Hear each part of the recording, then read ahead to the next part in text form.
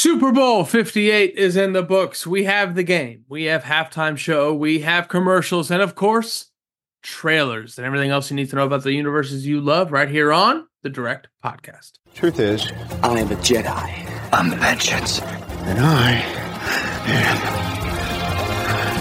Iron Man.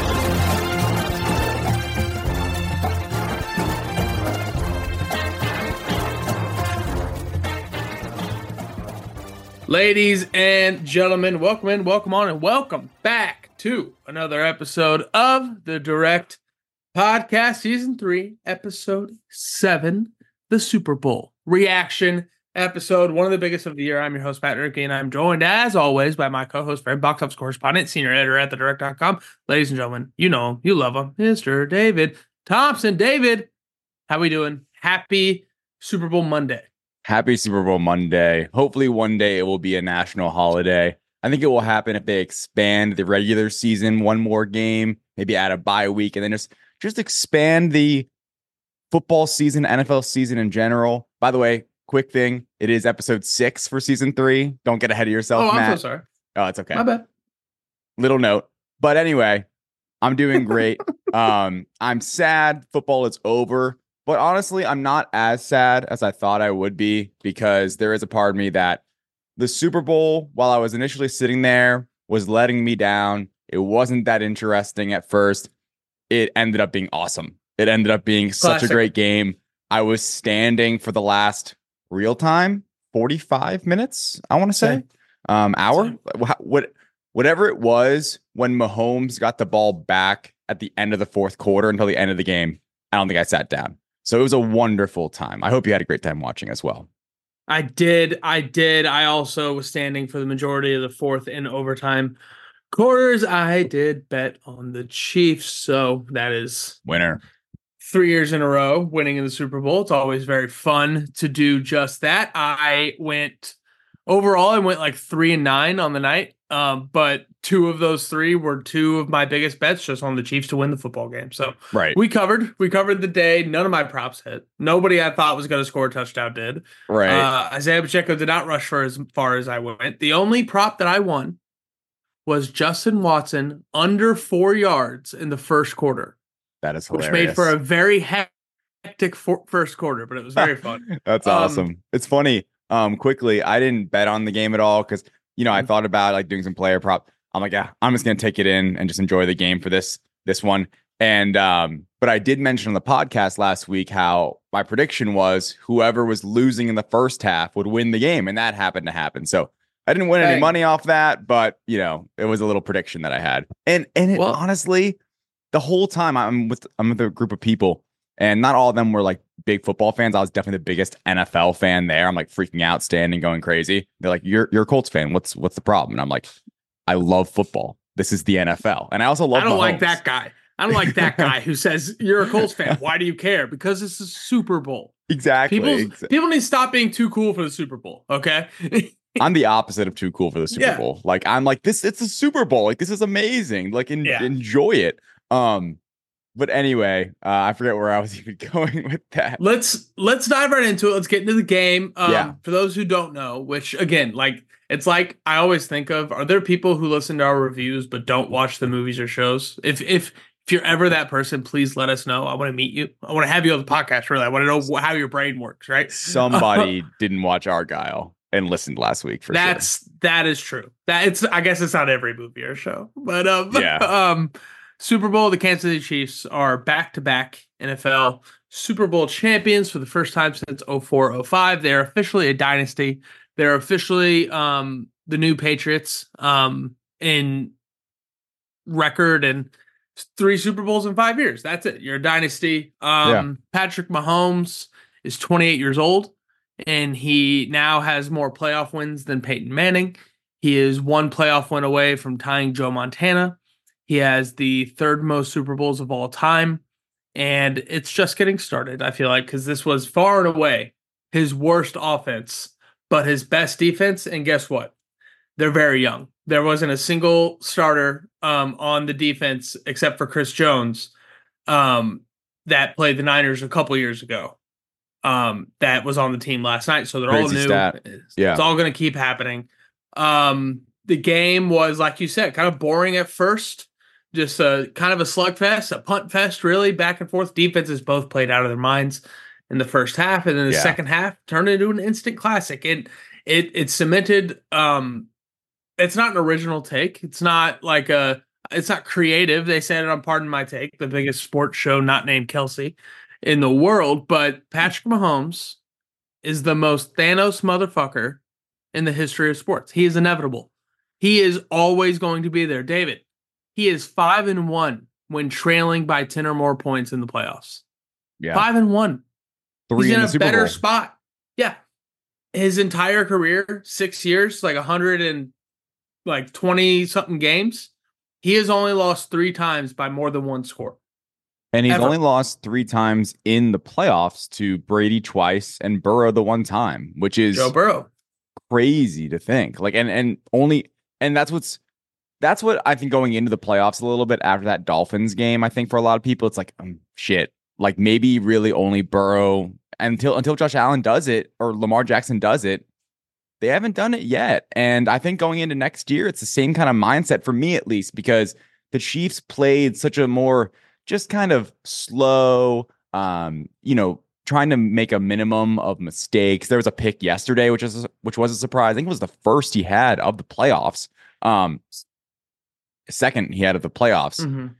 Really cool. Kind of the way that the Chiefs were able to change their almost maybe not mindset, but just kind of what they're known for. Style, I guess. Yeah, because when they had Tyreek, totally different. Last year was different. And then this year became way more kind of under the radar, dink and dunk, and even relying on Mahomes just to not make mistakes and just completely be in control. Like that was kind of the whole game plan, especially in the second half. It was just, hey, Pat, if you see something, audible out of it, do something, do this, do that. And even fighting through a couple of drops that he played wonderfully. And it's like, it is kind of boring for him to always win MVP.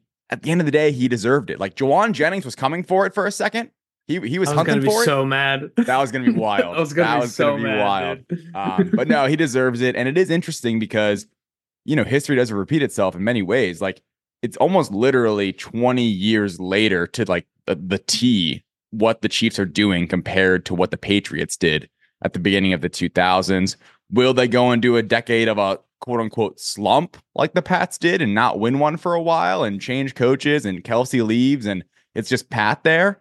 We'll see. But last night definitely lived up to the hype. It was interesting. The overtime, which was the first overtime with the new rules, the Josh Allen Chief rules, by the way. So of course the Chiefs come in way more prepared, and that is a whole other thing.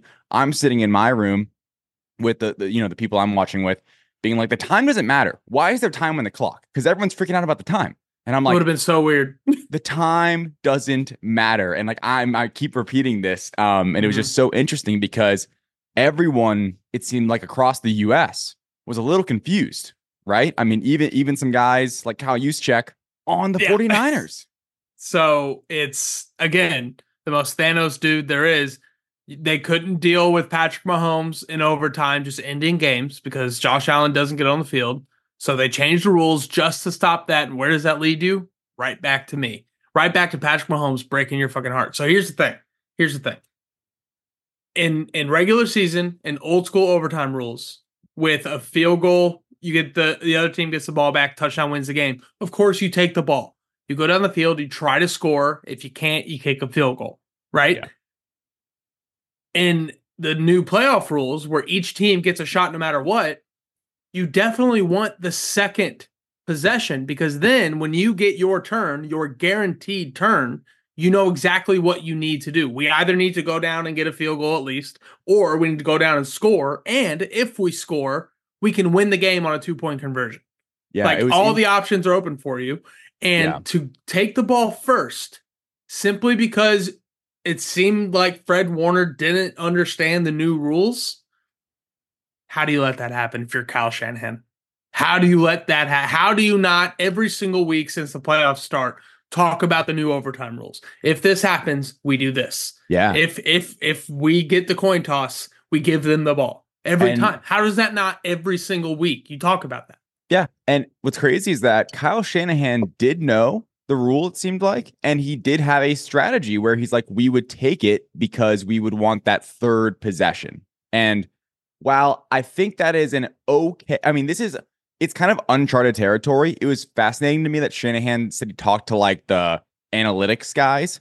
How does that? How many analytics are on this? Because this is like never happened before. And it's interesting because Kyle Shanahan, 2016, other overtime Super Bowl, Brady gets the ball, goes down, touchdown, game over. James White. And it's wild to think, man, on the losing end of two of these things, I would love to come up with some kind of comic book comparison with Kyle Shanahan. Three of them. Three. Two overtime is what I meant. He was up 10 to the Chiefs in the playoffs. You want a comic book comparison? How about the Fantastic Four?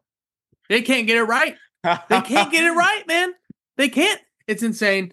I almost wish Kyle Shanahan would come out and be like, we did not prepare for overtime well enough. Because to say that you knew the rules and you still decided to get the ball first, it becomes one of the dumbest decisions you can ever make. Because the Chiefs were 100% going for two if they score that touchdown. That's what Chris Jones said. Yeah. There's no way they weren't. What's the math there? We either go for two to win the Super Bowl, or we kick the extra point and hope our defense doesn't give up a field goal on the other end. Like, God, I don't understand it. Back on the gameplay. Sorry, one thing with when the Mahomes got it and the inevitability part, the Thanos of it all, the 4th and 1, that play call was so great and that play was so awesome. The fact that Bosa bit so hard on Pacheco, because I kind of thought the same. Like, I'm like, oh, they're just going to hand it off. They might get stuffed here and the game would be over. That was an excellent play call and a great execution. The RPO there leaves, the only option is either Travis Kelce or Patrick Mahomes is getting the football. Yeah. And that's what you want in that situation. I want one of my two Hall of Fame, best at their position ever players to get the football there. There was no losing that. And by the way, he took off for 16 yards. Such a good cloud of dust. And you said, he maybe game managed a little bit, which when you have a defense like the fucking Chiefs do, that defense played a perfect game. They were amazing. When you have that kind of defense, game manager is a good thing because you hold on to the ball more. You can let them rest up. You give your defense a chance to in the game, not you. You said it's kind of dialing back, maybe a little more boring, a little more this. The only time in NFL history a player has ever gone 8 for 8 and rushed for 25 or more yards in a touchdown drive. Ever. That's the most dominant drive in some cases you could ever have. Yeah. Perfect passing, 25 yards on your own, touchdown. Inevitable. It's insane. And what's crazy is that people kind of said going into this season, going into the whole legacy discussion, him, Brady, Montana, Manning, all these things, where it's like he hasn't had one of those drives really, or he hasn't had that many of those drives, and this was it. I mean, this is as good as it gets. Overtime in a Super Bowl, and was absolutely lights out, perfect. By the way, you know what Josh Allen does? Josh Allen chucks that ball. Remember the play? I forget, it was maybe their third or fourth play in overtime. Into the end zone. And he kind of did the little, he kind of looked for it and then just dunked it down to Pacheco. That's the thing. He wasn't taking those chances, and Romo was on it. He was like, that probably would have been a pick if he let that thing fly. He did not. Took his time, patient. The time didn't matter. The Chiefs knew the rules. And the Chiefs, at the end of the day, finished the job, and they just out-executed the Niners, even though the Niners were such a talented team. And Purdy, I thought, played awesome. He got a little shaken up, I would think, with the pressure, but overall played a very, very good game. And it is a shame, I think, for some of those Niners fans, obviously, and Niners players, Kittle, Bosa, McCaffrey, I already mentioned Purdy, Ayuk's a free agent. He might be gone. Debo. Chase Young might leave. Debo. He missed Chase Young game of his fucking life. Yeah, I mean, that's the thing. And they're all revved up. You get a week off. That's why the Super Bowl can be so great, because normally, by the way, shout out Greenlaw. Feel terrible for him. Ugh. What a brutal moment. I mean, that is the worst. If you don't watch football very often, that never happens. That is the most freak accident, and just one of those how much bad luck could you possibly have? Kittle's shaken up. Like it really just didn't quite go their way. And then he came the back Chiefs, so fast. Get yeah, him. he did. He came back so fast. He had like a wrap on there. And Tore it all. Get me out Debo there. came back in quick too. Yeah. He's Wolverine. Spags just killed it. Chiefs defense killed it. Incredible. And Patrick Mahomes is, you said he's never had that drive, but still he is 5-1 down 10 in the playoffs. It's usually because they come back in the fourth quarter and then they end up winning by 7 or 10. Yeah, exactly. It's insane. We got to talk about your boy, David. Tony Romo is the worst thing that has ever happened to primetime football. Worse than the Boogermobile, worse than Taylor Swift, the worst thing that has ever happened. I would so much rather listen to SpongeBob and Patrick than watch Tony Romo again. Did you? No, okay. I didn't because I was kind of hate watching it a little bit. Next time. A little bit. And then as the entire game, there was a point where he goes, when Pat was coming back on like to tie it up, if you're a Niners fan, there's no player you'd rather see if you're watching this game that's playing right now than the guy who just came on. If you're a Niners fan, than Patrick Mahomes. What? He's an idiot. He's an idiot. And just when I thought it couldn't get worse, right before Harrison Butker kicked the game-tying kick to send it into overtime, he did something I never heard him do. He goes, all right, Jim, take it away. Giving the Hall of Famer, voice of our childhood, Jim Nantz, a chance to call what could potentially be the overtime kick or the first Niners Super Bowl in 30 years. He goes, all right, Jim, take it away. And Jim starts talking. And then right before the kick, Tony goes, they can't end like this, can it? Shut up. Shut the hell up. And then they cut to the camera of those two, which I love. I love the camera shot they had of them in the booth. Yeah. The 8K slight rotating camera. That was really cool. And they looked great. Jim Nantz is so fucking tall. He is so tall. Yeah. Anyway, they had the camera shot on it, and he was talking about the back-to-back championships. He goes, Tony, they say a generation is 20 years, and it's been 20 years since. And then Tony goes, wait, really? They say that? Huh, I didn't know that. Shut up. He's the worst. He is the absolute worst. I like Romo. He had a bad game yesterday. That was a bad game. It was exactly what you were saying. Like there was moments I enjoyed. It's like it's the childlike giddiness that I enjoy from Romo, but it screwed him a couple times yesterday. And it was exactly that. He wasn't being quiet. We need to be quiet. Like he was kind of rambling. He was getting overly excited. Even the final play. I mean, you mentioned it. Like when the drama is there, when it's not really the time for the color guy to ramble. He was just rambling a bit. Yeah, I mean, we got Jim Nantz. Interesting enough, next year it's Brady, which is going to be very interesting to see how he does all season and then for the Super Bowl, right? Yeah, Fox is a Super Bowl. But man alive, do we need to give Jim Nantz somebody else to work with here, man? I think we're going to lose Jim Nantz because of Tony Romo, I honestly think that. Like, I don't think Jim can do it anymore. Get Greg, I'm doing the Trump hand, see that? Get Greg Olson over on CBS. That's too inside baseball. Let's talk halftime show. The Apple Music halftime show. Ursher, baby. All right. So, quick question for you. We are 5 years apart, right? Yeah, I'm 25. Okay, I'm 29. Yeah, 4 years. 30 this year. So what's your Usher game? Right? Because like I'm obviously like peak Confessions Part 2. Obviously like right when I was in elementary school, middle school, all that stuff. Raymond versus Raymond, I assume, is like your first introduction to Usher. So like what's your Usher familiarity there? Yeah, I mean, I like Usher. Obviously a lot of notable songs. Not like someone that I'm turning on a regular basis these days, but I was excited for his performance because I know he'd put on a pretty good show. I do think one thing that was really funny was my wife, the entire lead up to the Super Bowl, just wanted Justin Bieber to come out and perform their song together, and it didn't happen. We held out hope the entire time. So that honestly is a main connection to Usher in many ways. Well, I mean, they did bring out the names though. Like if it's not when like Luda came out, I was pumped. I mean, Luda was such like to bring Lil Jon out, not just bring him out, but bring him out to shots. What was he standing on, by the way? The crowd. Standing on humanity. I don't know. Some platform, I guess. But I loved having him. I loved having the club vibe. Like having Lil Jon play shots is like the easiest thing you can do, I feel like. But to have Luda come out with the afro, Alicia Keys, man. Good Lord. Horrible first note, but good. Got like that's the thing. Like you can have Bieber out there, but Bieber's not bringing some people. That's true. He's not bringing that, dude. With the cape, did you see the fucking cape she had, the red one? That was so cool. I thought it was CGI at first. I know, I did too, David. I did too. It was crazy, but it's Vegas, so there's no way it was, right? Like everything's live in Vegas. When they did My Boo, I'm thinking like Swiss Beast is somewhere losing his mind right now because Usher has his hands all over Alicia Keys. Man, it was sexual. They got a reaction for sure. It was something. But the overall halftime show, I enjoyed. The roller skate saved it for me. Honestly, if he didn't do the roller skate bit, I was gonna have the same thought I did with The Weeknd. Like this was a music video halftime show. Yeah, like we need a production element in him having the skates. He didn't sing.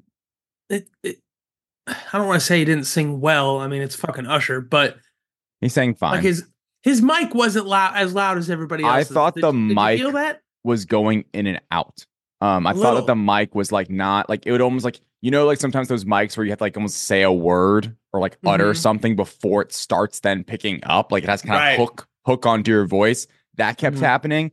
I imagine it sounded a lot better in the actual stadium because I'm sure the mic wasn't like that. That was just like the television, like the CBS broadcast picking it up. So there's definitely some of that. But I also wonder, obviously I'll probably never in my life go to a Super Bowl, but like what it's like to be there and like does everyone like hang out to watch the halftime show? What does it actually look like? Because we get such a like it is made for TV, obviously. Like we're getting like the close-up shots and we're seeing everyone pop out. It's like a cameos in an Avengers movie. It's just so much fun. And I wonder what it's actually like to be in the arena while it's happening.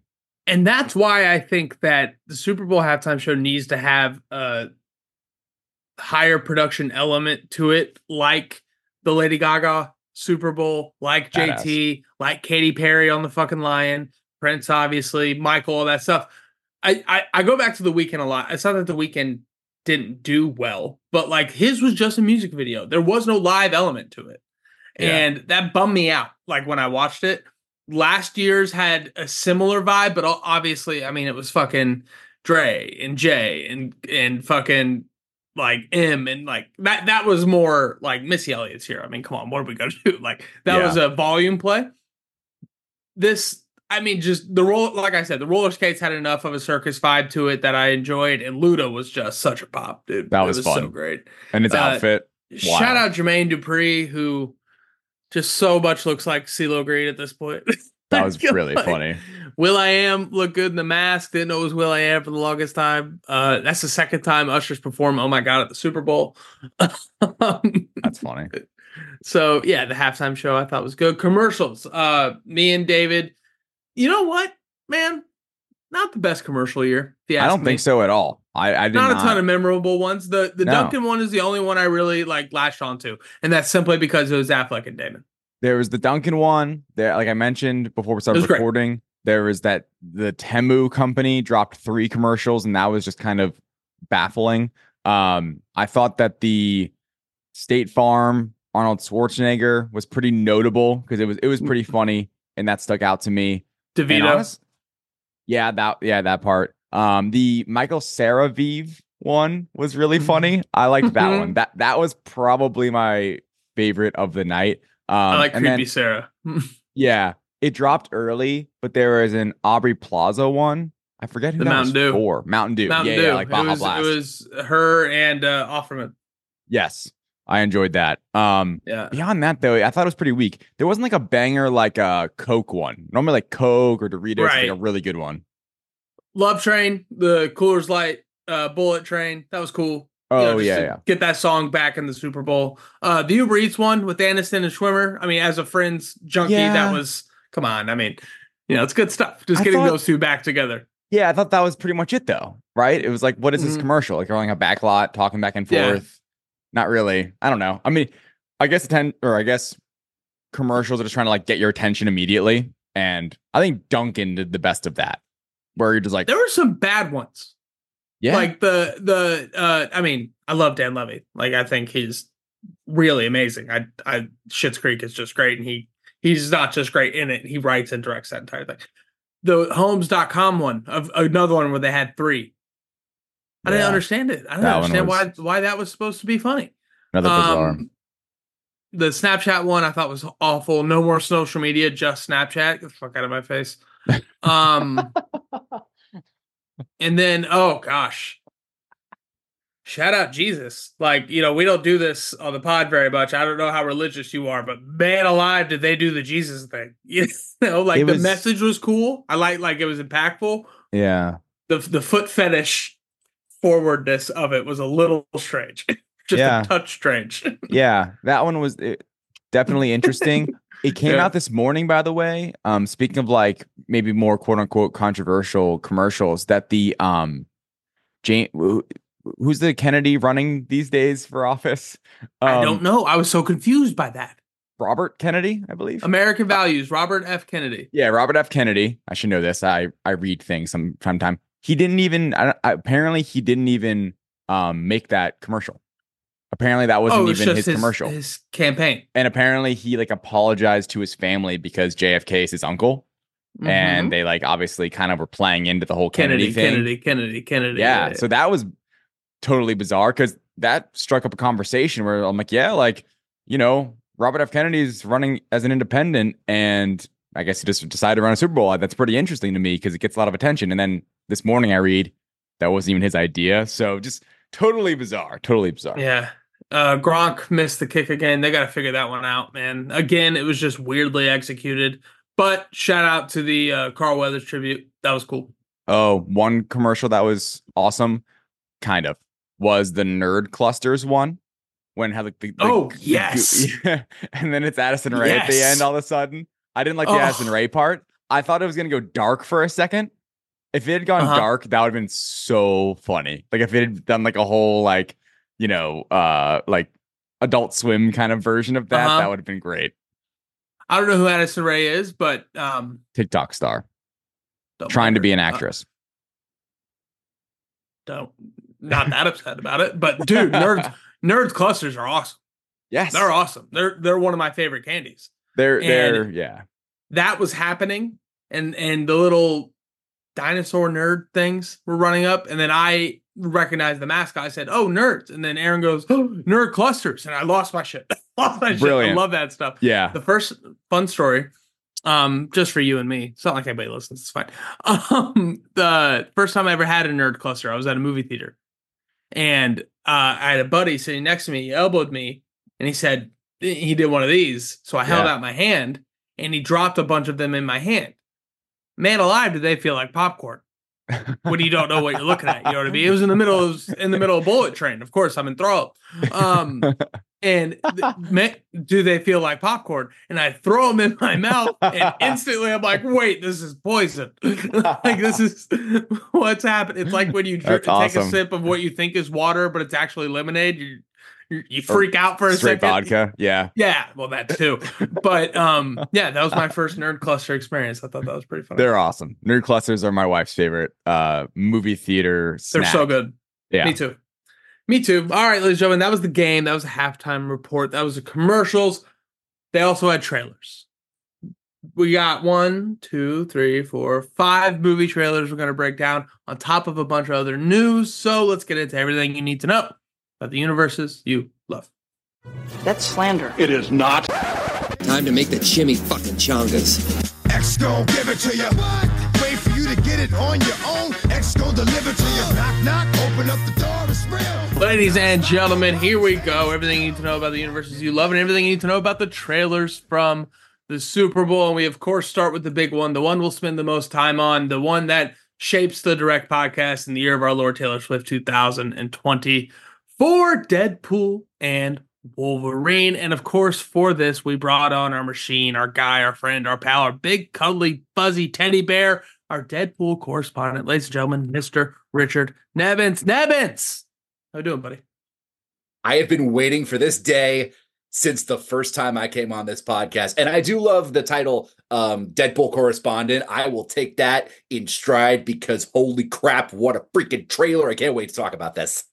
Woo! Deadpool. Very exciting. So along with this, I guess we announced this now. We're gonna talk about the Deadpool trailer now. This begins the first ever Marvel Studios X-Men era. Something that I have, anybody who's listening knows I am incredibly excited about. This has been my dream for the MCU for a very long time, is the X-Men in the MCU. This begins that journey, obviously in a multiversal side story kind of way, but we're very excited. So along with that, leading up to Deadpool, which comes out July 26th, we will be rewatching, recapping, and reviewing every single Fox X-Men movie that has ever been theatrically released. We're very excited about it. It's going to be a lot. There's like 11 or 12 movies that we're going to review. It's a lot. One of which I've never seen. New Mutants? Yup. Yup. Nailed that one. Yeah, no, I'm excited to watch it though. That was one of my first trips back to the theater. It was the first one back, if I remember right. I think it was Tenet and then New Mutants. Yeah. I did Tenet was my first one. Yeah, that was for many people. Technically, what my first one actually was Empire Strikes Back. That was awesome. Top notch stuff. Awesome. I also did that. That was a good time. But amazing. No, it's going to be a lot. We're going to begin our rewatch on the April 8th episode. So Godzilla vs. Kong is going to come out. We're going to review it. And then the next week, we will begin our X-Men rewatch. We're going to start, and it's going to be release order. So we're going to start with 2000's X-Men all the way through New Mutants. And then the only two that aren't going to be in order, we're going to save Deadpool 1 and Deadpool 2 for last. Let's kick it off. Deadpool and Wolverine teaser trailer. Very much a teaser trailer, but we got our first look at what Deadpool in the MCU will be. Richard Nevins, your overall thoughts on the Deadpool and Wolverine trailer? I loved every single bit of it. The thing I love, like what Marvel's getting back to, for a little while there, for like a couple of years, Marvel was really starting to give away like a ton of information about the movies before they came out in the trailers. Like, remember Age of Ultron and stuff like that. Age of Ultron, I think, was the big one. But then, especially the last couple of years, I think they've been able to tone it back and, really make them actual legitimate teaser trailers, just kind of setting up the vibe of what we know and what we're supposed to know and everything for these movies. My friend Adam Blevins from Agents of Fandom, probably about as big of a Deadpool fan as I am, he said it perfectly. I think this is what we saw in the trailers today. It's probably only going to be from about the first 40 minutes of this movie. Looking at what we saw, I mean, we'll get into more details in a bit, but I thought it was perfect. They set up the vibe for this movie, a little bit of the plot. We didn't get anything from one half of the characters that are in this movie title, Deadpool and Wolverine, which I think is amazing. We got plenty to save for later. And, we got enough of a reveal right now where we can talk about it. There's a lot to talk about, and there is plenty more that is still loaded up in the chamber and still waiting to be revealed later on. I loved it. Shout out Blevins, friend of the show. David, buddy, pal, friend, guy, overall thoughts? I really loved it. I thought that it gave us exactly kind of what we needed, because we've gotten so many set photos and official photos even of Hugh Jackman and Ryan Reynolds. I think we finally got into a little bit of what is the movie about. And I also think what they're doing, and I love how you talk about the marketing, Richard, is because I had the same thought process of like, one, they're only showing us so much, probably like first act, maybe parts of the second act that they're actually going to be showing us, and maybe like glimpses of the third act, but we don't know, like we really have no idea. But I think what they're doing, and I have no idea, honestly, it just made me start thinking of what is the plot actually going to be? Why is anything happening? We still have no idea the why.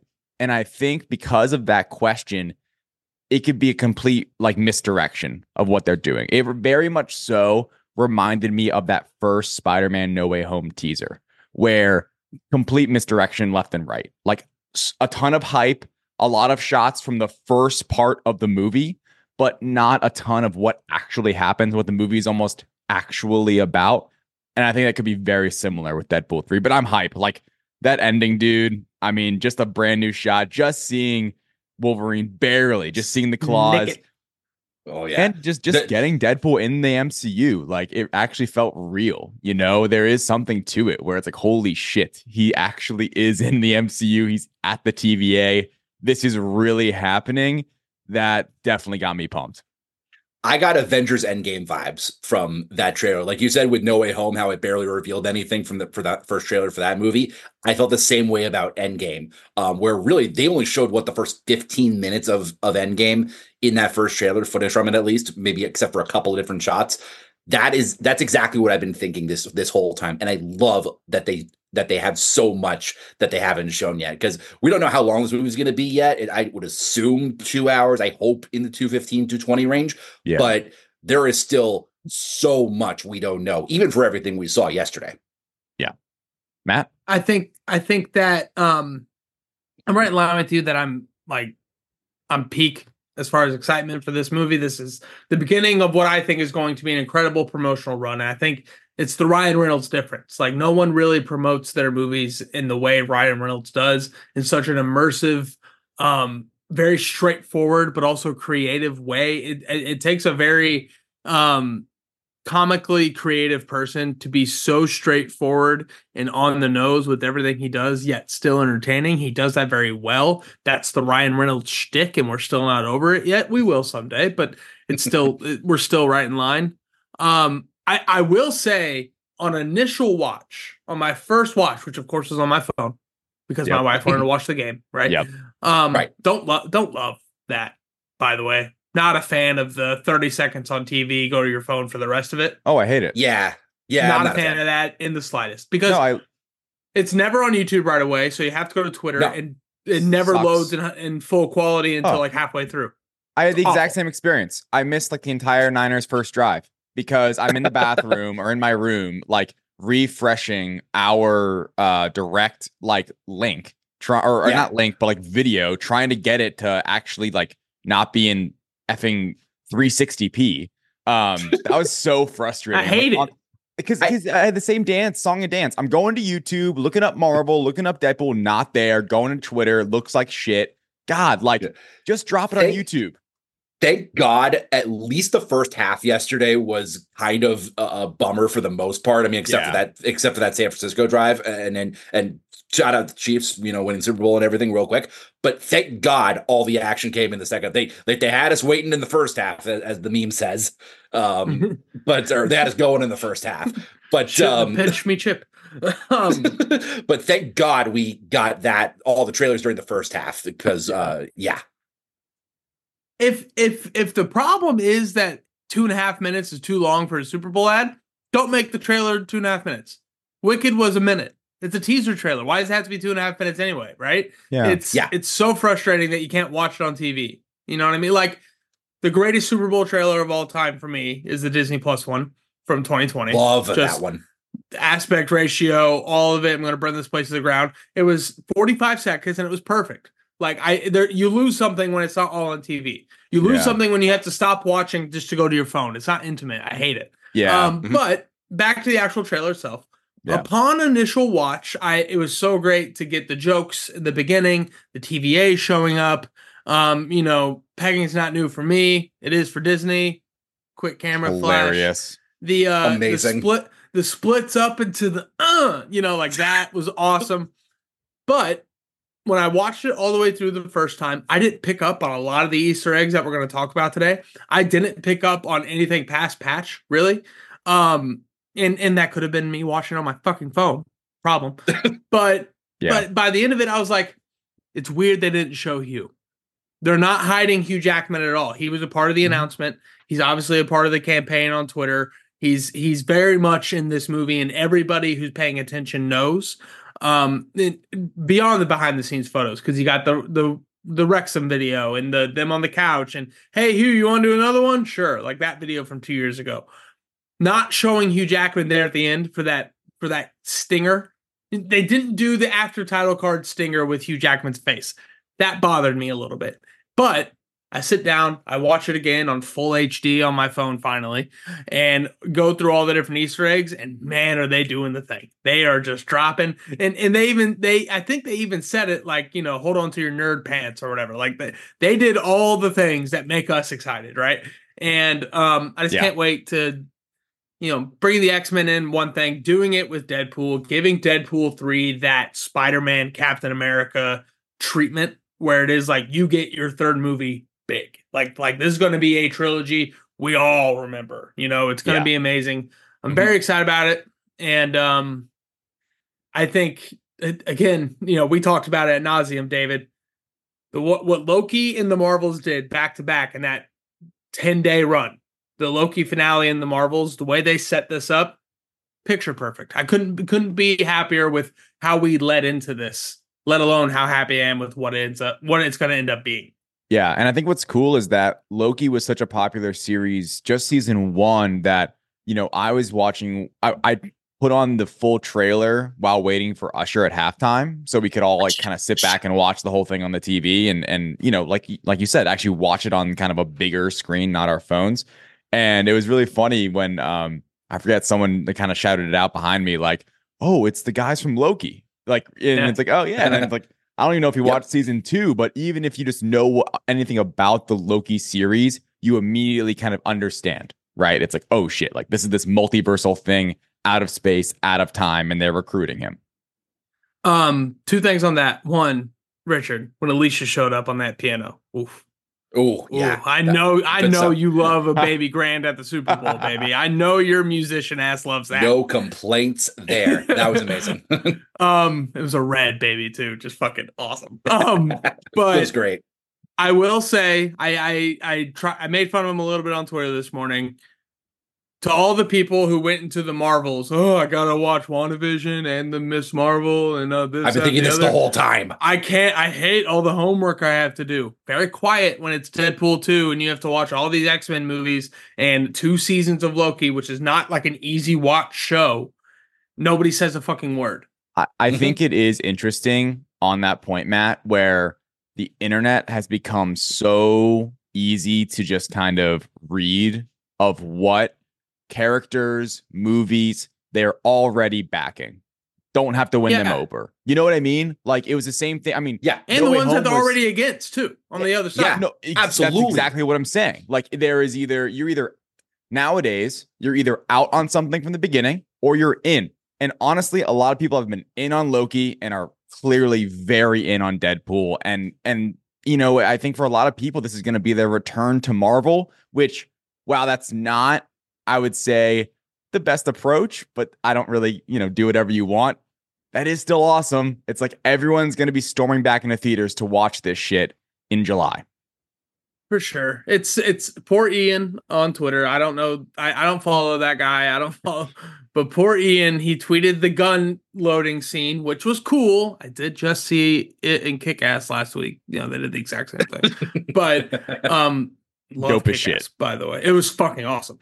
Amazing. It's an incredible shot, and that whole fight scene, I'm sure, is going to be amazing. I'm not saying it's not, but him coming out here and saying that that's the coolest thing Marvel Studios has done in years. When we just got the hallway fight from Guardians 3, we just got the switching places fight from the Marvels. We just saw Loki make a cape out of time. Come on, like he was teeing it up a little bit there, I will say.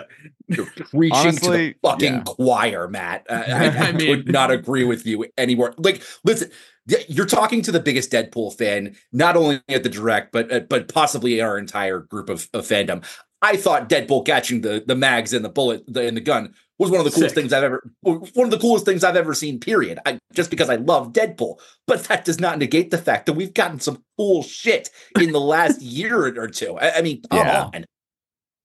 I do think there is, I think that tweet was just awesome because it had so many quote tweets, reactions. And I honestly, maybe he has some kind of, I don't want to say an agenda. He has like that, like, mentality of kind of like that he was trying to talk shit. Yeah, I think there's a chance he just clipped that and tweeted it, not really thinking, being like, this is fucking awesome. Like, this was so cool. But at the same time, it's honestly, it is just one little move, but it is really cool. He's in what seems to be the void. Yeah. The 20th Century Fox things in the background. Like, holy shit. The way he reloads them, like cocks them. Yes. It's dope. So cool. It's cool. Chloe, I saw it in Kick-Ass. I thought, man, that is some Captain America Winter Soldier shit. And then you said that on Twitter today. I'm like, yeah, it is. It's dope. Okay. It is also funny that it's coming off the heels of the Marvels coming out on Disney Plus, and there's a barrage of tweets like, wow, this is actually pretty good. Yeah. I've been saying this for the last couple of days. It's amazing what happens when you actually watch a movie. Who'd have thought? It's interesting. Marvel's is it's kind of like the Pixar treatment because it seems like it's pretty popular now on Disney Plus. People are checking it out. Elemental. It's a quick movie too. Like I think people because when you go on a streaming service, you click it and it's like, oh, an hour and 45 minutes. Okay, sure. 100 minutes. That's nothing. All of a sudden you see Beast at the end and you're just ready to rock and roll for Deadpool 3. Yeah. I watched Killers of the Flower Moon the other day for the first time. Oh, how'd you like it? Very long. I'm going to have to do that at some point, but yes. I thought it was really well acted. I thought the ending was genius. The way they just made a joke of it, which is just so horrific and terrible. Yeah. Oh my gosh. It was, yeah. I don't think it like blew my mind other than that the creativity of the ending and just seeing Marty out there just fucking walking it off. But like, spoilers for Killers of the Flower Moon, I guess. But long, very long. Yeah, shout out it's Lily like 3.5 hours. Lily Gladstone's unbelievable in that movie. It was just a lot of the same thing over and over and over. And shout out Leo DiCaprio for playing a dumb guy in movies. I love him playing stupid people because he's so good at it. He's so good at playing stupid, dumb human beings. Like that was so Making a Murderer. I just want to watch WrestleMania. Like it was dumb. All right, let's get into it. I'm running a little long. I can tell. The trailer goes on, and we get the birthday party at the beginning. We're going to go through the big points chronologically. First of all, Richard, I want to go to you. Returning Deadpool characters. We're getting our cast of Deadpool people back. We got Dopinder, who's incredible. Blind Al, Vanessa, looking as incredible as she ever has.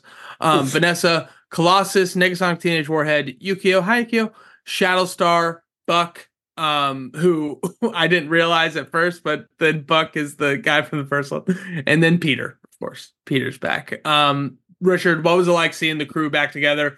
Probably just for a quick, hey, how are you? Before we move on to multiversal shenanigans. But this is like a tribute to the Foxman, Deadpool first two movies. Like they're not letting it go. It's a continuation.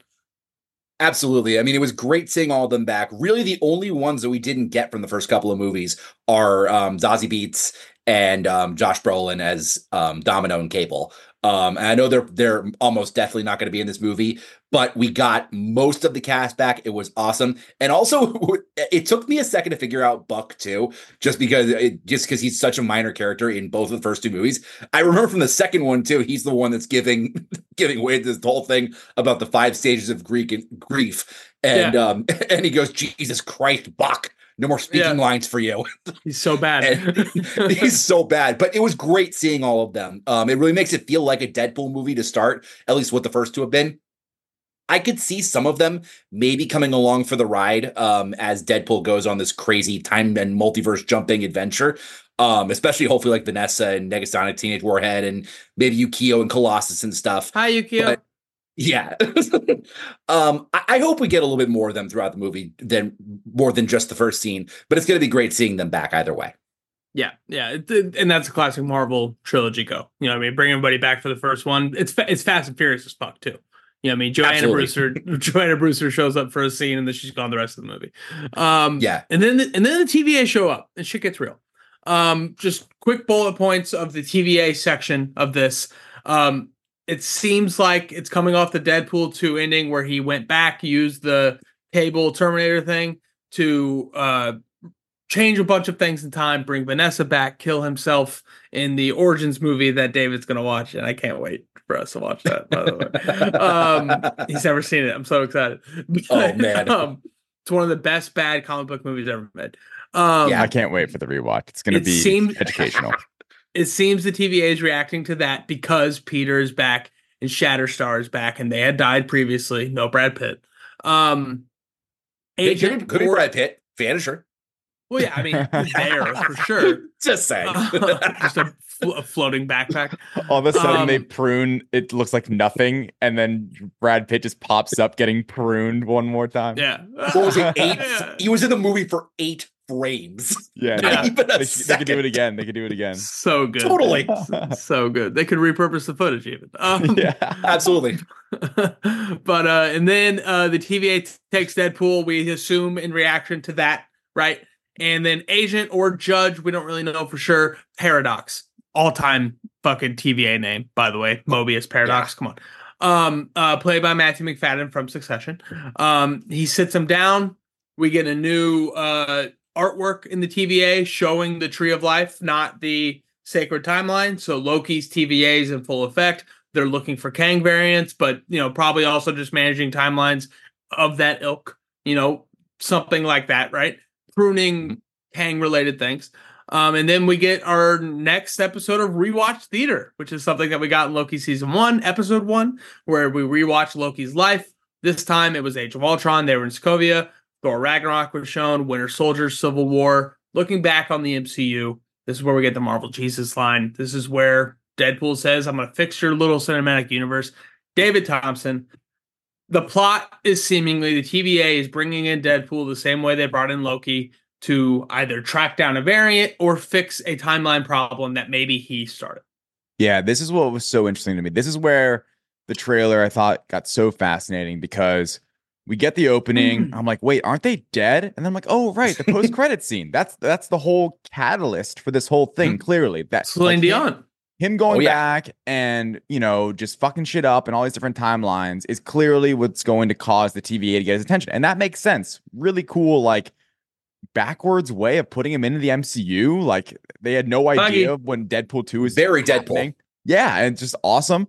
With the TVA, I think it's so interesting because we don't really get any familiar faces. We get familiar places and, logos, obviously. Hey! I think with this movie, I just have some predictions here. It felt this is what I meant earlier when it's like misdirection. It felt very, all of this could be different in the movie. Like what's on the screens, what he's saying. Like it was a teaser trailer. It was so out of place and out of time. And like the whole Marvel Cinematic Universe line, like I'm very curious what of any of that actually makes the final cut, because continuing on a little bit with sticking on the TVA, it's like, okay, similar to Loki, enlisting him to go do a job. Later, he's then just absolutely wasting away on TVA agents. What the hell's going on? Right? Like what is actually the plot? Like that was the biggest question from this trailer, seeing the TVA is it actually the same as Loki? Are they really trying to bring him in? Because in this, they're not even showing his life. And it's not like this version of Deadpool. I mean, I guess it is similar. Like he kind of broke off the sacred timeline, but he was never on the sacred timeline. So it's pretty confusing. And I think it's going to be so interesting to see what the actual plot is. And I hope they never get to it in the trailer. I hope they never show more. I hope it always is just this kind of beat for beat thing where you can tell you're hop, skip, and jumping over so many important details. And then you just see some awesome clips of him fighting and you don't really care anymore. But none of it actually makes any sense in the trailer. And I love that about it. Richard, I want to get your response to that, but just to kind of encapsulate that thought, because that's a really good point, David. They've given us the story. TVA needs Deadpool to do a thing. What that thing is, we don't know. He's obviously going to a bunch of different locations, we assume because it's comic books, recruiting a bunch of different people for a thing. Again, the thing we don't know. They're giving us the story, not the plot, which I think is a great way to do a trailer. It's not and I hate doing it, but the Aquaman 2 trailer gave away the entire plot to the movie. Here's exactly what's going to happen, and we're going to fill in action scenes between then. This one, they give us the story, and when we go to those locations, we still don't know the context. And I think that's a very cool thing they did. And Nevins. Before Richard. And to be fair, I mentioned No Way Home earlier. Even No Way Home, I think, is giving up more, or gave up more at the time, because it did get into the whole spell, why Peter needs to go to Doctor Strange. I truly don't think this trailer is giving us the why. Like you mentioned it, the story, not the plot. We're getting the what, we're getting the who, we're getting the sort of the where, sort of, not the why, not the when. It's totally out of time. Yeah, or the how. Well, the how, I mean, Well, the sorry, time variance authority. You know what I mean? Yep. And even then, like, I love the fucking suit up shot, dude. Bang! How the It's hell? so good. Amazing. I'm so curious how it gets to the void. By the way, just like So we yeah. will get there. We will get there. We will get there. But as far as the TVA, the recruiting, the mission, the rewatch theater, Nebbins, what do you think? What do you think is the why? I guess David set up the question. What do you think the answer is off this trailer? Why Deadpool? What is Deadpool doing, and why him? Well, it's funny. This whole thing brings up a couple of questions. One, I actually wanted to mention a question I wanted to mention after that first scene where he's with everybody. What is Deadpool's what's it called? The moment that causes the timeline to change. I know there was a term for it they used in Loki. Nexus event? Nexus event. Maybe the Nexus event or whatever causes the timeline to get crazy. On it. Because he was talking about he had been away from the game, it seems like, for a few years. It seems like him and Vanessa had been through some stuff after the end of Deadpool 2 and after he did all the crazy shit to save everybody. So what is it that brings the TVA to his door and changes everything? And this is really one of the first times too that, like, we saw Garfield and Maguire come into the MCU from their own universes and the villains and everything in No Way Home. This is going to be kind of the same thing with Deadpool, but he's going to stick around for a while. Like, Deadpool's coming to the MCU, I think, for good. And I think part of it is this whole idea of, I think they're adopting the Deadpool kills the Fox universe. I think that's going to be a big part of this movie somehow, some way. But from the trailer, I don't know how it's going to happen, but I think that's going to be a part of it, because I think that's just the general idea of that comic is, I think, the idea that they should be using for a movie where Deadpool enters the MCU. But I do love the fact that there are so many questions about that. Like you said, why does the TVA recruit Deadpool to do whatever thing he is doing? Is it to stop certain events in the MCU from happening, or is it to do something else?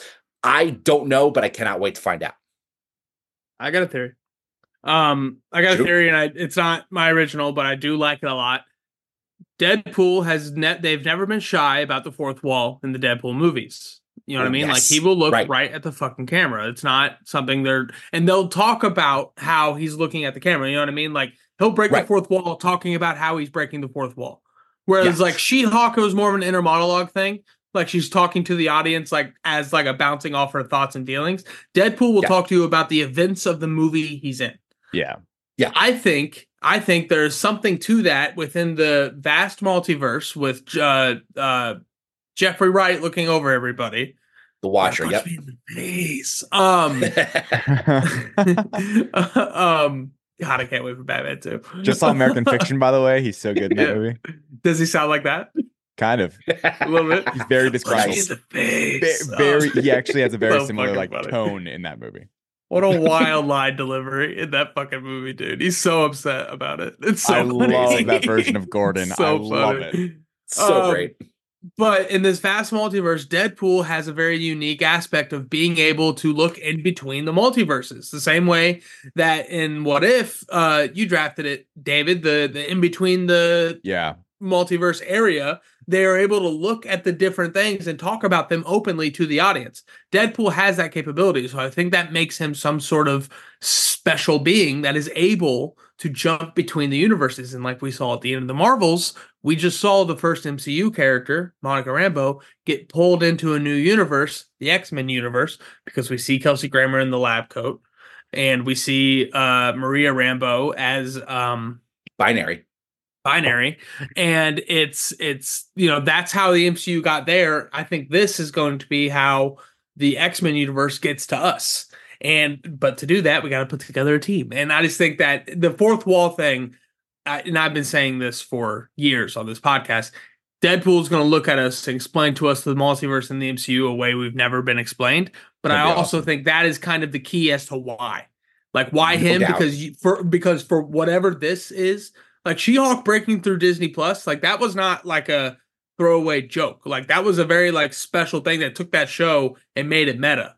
Deadpool's been doing it in 2 straight movies. So like, I feel like that is going to play a part of the story, not just him doing it, but like that could be like a narrative reason as to why the TVA is looking after him, because you could talk to the camera, no one else can. Yeah. And I don't know. I To think that me, could be a fun tongue-in-cheek Deadpool thing. still based on this like TVA deal and Deadpool, like what you're going off of.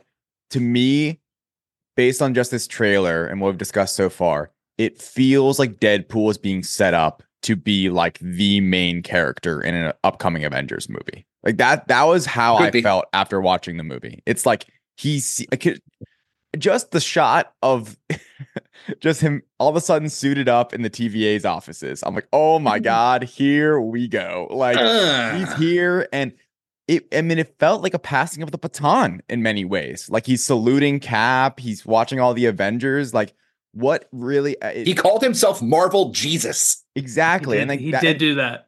To me, that was very on the nose of like, this movie is kind of like, to some people's point, like trying to save Marvel. I don't think it necessarily needs saving, but I do think in 2024, as it's the only theatrical film, it can have that effect and it can get people reinvigorated and excited for the multiverse saga because, like you mentioned, Matt, this can be the movie, the project that explains the multiverse in a way that everyone can get behind, that everyone can be like, okay, this makes sense. I cannot wait from point A in Deadpool 3 to point B in Kang Dynasty to point C in Secret Wars. And we're kind of going to be finally on this kind of more clear linear track within the multiverse saga, while we have also, Echo and Daredevil and all these awesome street level stories as well. Without it being forced. I'm so sorry, Richard, but that's the key. Like they can look at the camera and explain it that way without it being forced. It isn't Black Panther intro where it is just exploration dump. Like it's natural, it's organic, but also if they tie that fourth wall thing into the TVA's reasoning, now it's natural, organic, and a part of the story. It's all No Way Home. It's fan service and service of the story, which is that's the magic sauce we need right there. And one quick theory I was just thinking actually while you were talking through this real quick. I was just thinking, what if the TVA start noticing Deadpool through the fourth wall breaking anytime he mentions something that's in the MCU? Like the line just came to my mind from number 2. Like what the hell's this guy doing? This motherfucker with a Winter Soldier arm. And like stuff like that. Those could be like little blips. How does he know? Exactly. Little blips on the TVA's radar that like get their attention on him. And at some point it grows and grows and grows until it's a branch timeline or something. And that could be the turning point.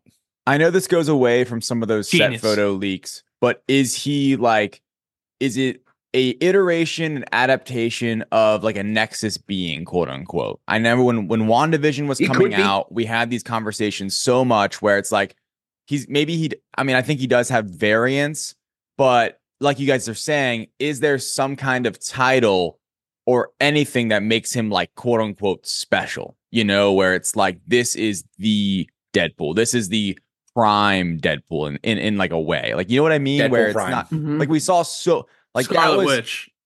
Because at the end, Scarlet Witch, Loki, like Tom Hiddleston's Loki at the end of season 2, that is prime, whatever you want to call it. God of Stories. Like, God of Stories. Yeah. That is the Loki holding it all together. And this is going to be the Deadpool, I don't know, unraveling it, destroying it, killing the Fox universe. But what's the motive? Why? That is going to be the question over the next 5 months. We're going to have to wait for it, seems like.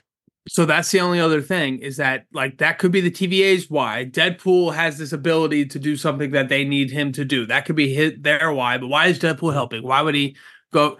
Because they're pruning the Fox universe. You know what I mean? Like they're killing the Fox universe.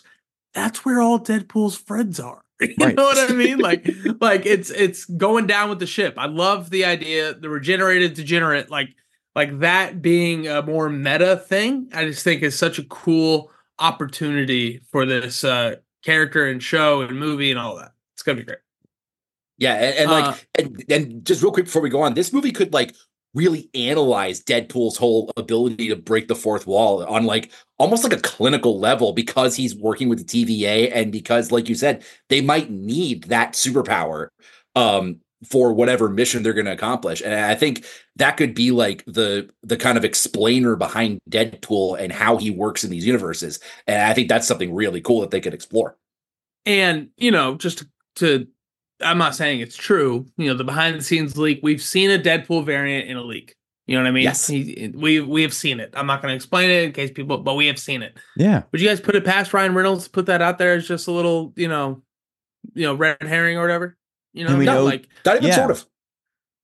We'll put me in a ponytail for this behind the scenes picture. People are going to think that it's a whole thing. And we Totally. know like dog pools in it. Like I think Sure. this will end up being a bit of a like there could be we could get like Lady Deadpool. We could get several different kind of Deadpool iterations. Yeah. And one thing, like last thing off the TVA is you mentioned it, I think at the very beginning, Matt, which is going to be so interesting in the context of this movie. And I hope it's well addressed because us fans who are fully caught up want to know, their new mission was seemingly based on the finale, solely focused on He Who Remains, on Kang. And I'm curious where Deadpool fits into that and how this works into that narrative. Because what's cool about the TVA is that it is like out of time, where in like perpetually this could feel in Deadpool 3 like it's been their mission for a generation, for a millennium. You know what I mean? Like this thing doesn't work day by day, literally. Yeah. In Deadpool 3, when he meets the TVA, the tree of life, the tree of time, this could have been their mission for literally 1,000 years. I think that is going to be very interesting to see. That's good. That's a really cool way to look at it. And I think again, like it's just going to make it such an awesome, like, what does Deadpool have to do with Kang? Well, maybe Deadpool could do something to stop Kang that nobody else can. And also it could be as non-serious as any of that. You know what I mean? It could just be some stupid reason, but because it's Deadpool, because the vehicle they chose for this is such a dynamic comedy vibe, they can go anywhere they want. It's all very exciting. Let's go into a few of the places that they are going. Heyo, transition. We got the setup with all the TVA stuff. We're going to introduce you into a world of new heroes, is what they said. You're going to be entered into the pantheon of heroes, and we see Iron Man and Hulk and Thor and Cap, and it's perfect. And then we get a few flash shots of Deadpool going to what seems like a bunch of different locations. And I'm just going to run through a few of the locations, and then we'll end on the big one here at the end, okay? One of them, he's sitting in what looks to be like a big dinosaur mouth. Skeleton mouth, I should say. It looks a lot like the bed from Sakaar that the Hulk had in Thor, but also Savage Lands. Why not? Could be either one. Why not Savage Lands? Especially if he's going after a Wolverine, there could be a few different Wolverines we can go get. One of them could be wearing a little Tarzan robe and could be a very feral situation. Nevins, as a Ragnarok fan yourself, what are you rooting for? Are you rooting for another visit to Sakaar, or do we hope we finally get Savage Land in live action? As much as I'd love going back to Sakaar, I want something new because we thought we were getting Savage Lands during that one little snippet in Doctor Strange in the Multiverse of Madness when they were floating through all those different universes. But I'm really hoping for Savage Lands. I think this movie, of course, it's going to be the first movie where they go full X-Men because they've got two mutants as the leading characters. You said it. And oh my God, I cannot wait for how much that theme song is probably going to be used in that movie. But no, Savage Lands would be awesome. Getting to see maybe a Tarzan Wolverine, some Magneto stuff potentially. I don't know how much this movie's. Yeah, I don't know how much this movie is going to set up like the future of the MCU's X-Men rather than just like the legacy Fox X-Men. But I want it either way. So give us some Savage Lands. Hella Hugh Jackman's is kind of my vibe. The next one, David, we walk up on, and I'm going to skip around, something a little more MCU focused. It seems like we're in Sokovia. The Age of Ultron shots from the rewatch wall, there were two of them from Age of Ultron specifically. And it seems like we're back into the opening scene of Age of Ultron, one of the best Avengers scenes that we've had so far in that winter thing. There are two theories of people who we think that we're going to meet in that area. Quicksilver, which obviously has an amazing X-Men MCU crossover Avengers tie, or our captain, Steve Rogers. Do you think we're going back to Sokovia, David? I do. After watching the trailer 15 times, I do. Because on the 14th time, I wasn't sure. But no, seriously, I think it is going to be the whole. I mean, this is the most fun you could have with Deadpool. The Scarlet Witch Quicksilver thing. Something that for years we're watching YouTube videos and reading articles and being like, why can they share these characters? And why are they both doing them? This is money, I think, for Deadpool, and I think getting Quicksilver and being like, why the fuck are you in this universe? You're not supposed to be here. Something like that. That would be awesome. So I think it will be somehow Quicksilver motivated, and that's why he's there. It was very interesting in the trailer. We don't get anything besides seemingly the location of possibly Sokovia, him and TVA agents.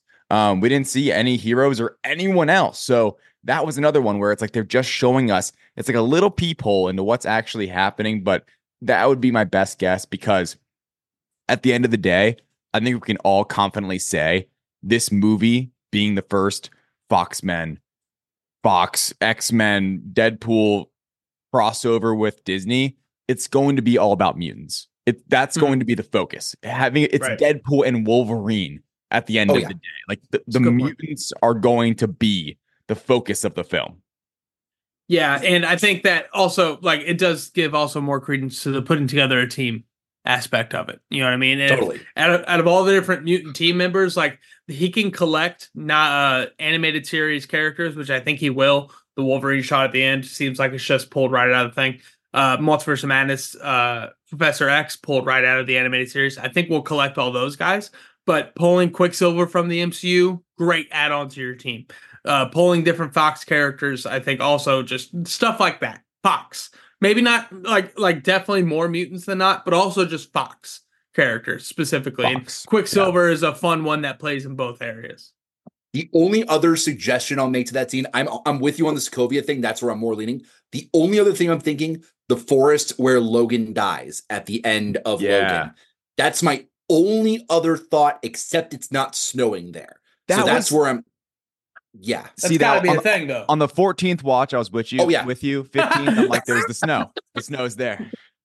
But I will say, I'm even more on the board with what you were saying about the Sokovia thing now. Like, I was on the Sokovia train anyways, but I love the fact that like what you said, they're getting the X-Men. So, Quicksilver, Scarlet Witch, everybody was wondering why they were there in Age of Ultron and how Marvel could use them.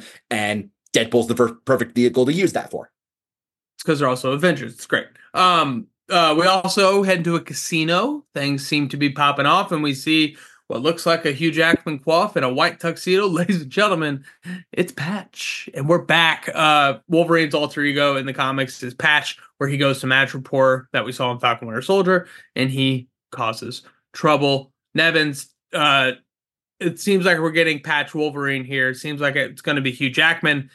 How many Hugh Jackmans do you think we get? Because we've already seen 2. We've speculated on Savage Land. Could be a 3rd.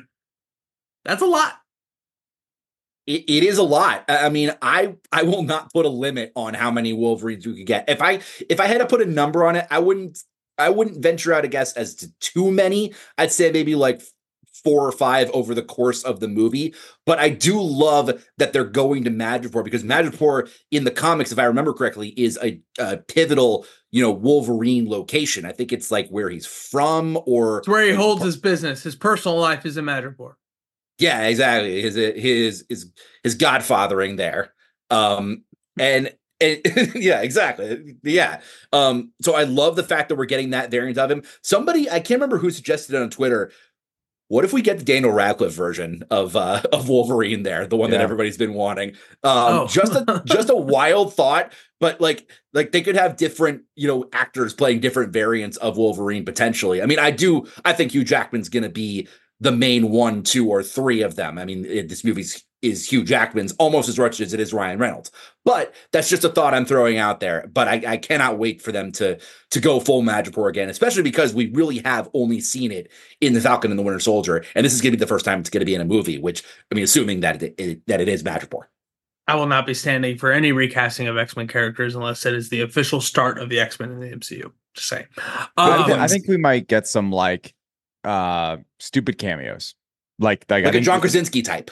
That's exactly what I'm thinking. Like where it is like the John Krasinski type, where we're getting a cameo of a character that will actually be recast in a future Channing project. Tatum. Yeah, Channing Tatum. Like I don't Yes. exactly like that kind of an idea where it's a wink, it's a nod. You know, Daniel Radcliffe. I saw Taron Egerton possibly. Yep. Which I mean could be possibilities for a legitimate casting. That's what I'm saying. Does it take him off the board? You know, like It probably Right. does. I mean, that's the thing. Like, so you have to tread lightly with these things. And I think you know what? Honestly, after watching this trailer, I will make one statement. I don't think this movie is going to give us really any inclination of what the future of the mutants in the MCU are going to be. I think they're No, really going I to don't wait think so, on no. that. Like, I think they're just going to. I think in the multiverse saga, and we've talked about this, Matt, for a long time, how probably post Secret Wars, it then maybe becomes the mutant saga within the MCU because we're getting a proper like, reboot, recast, whatever happens. It feels like there's going to be dealing with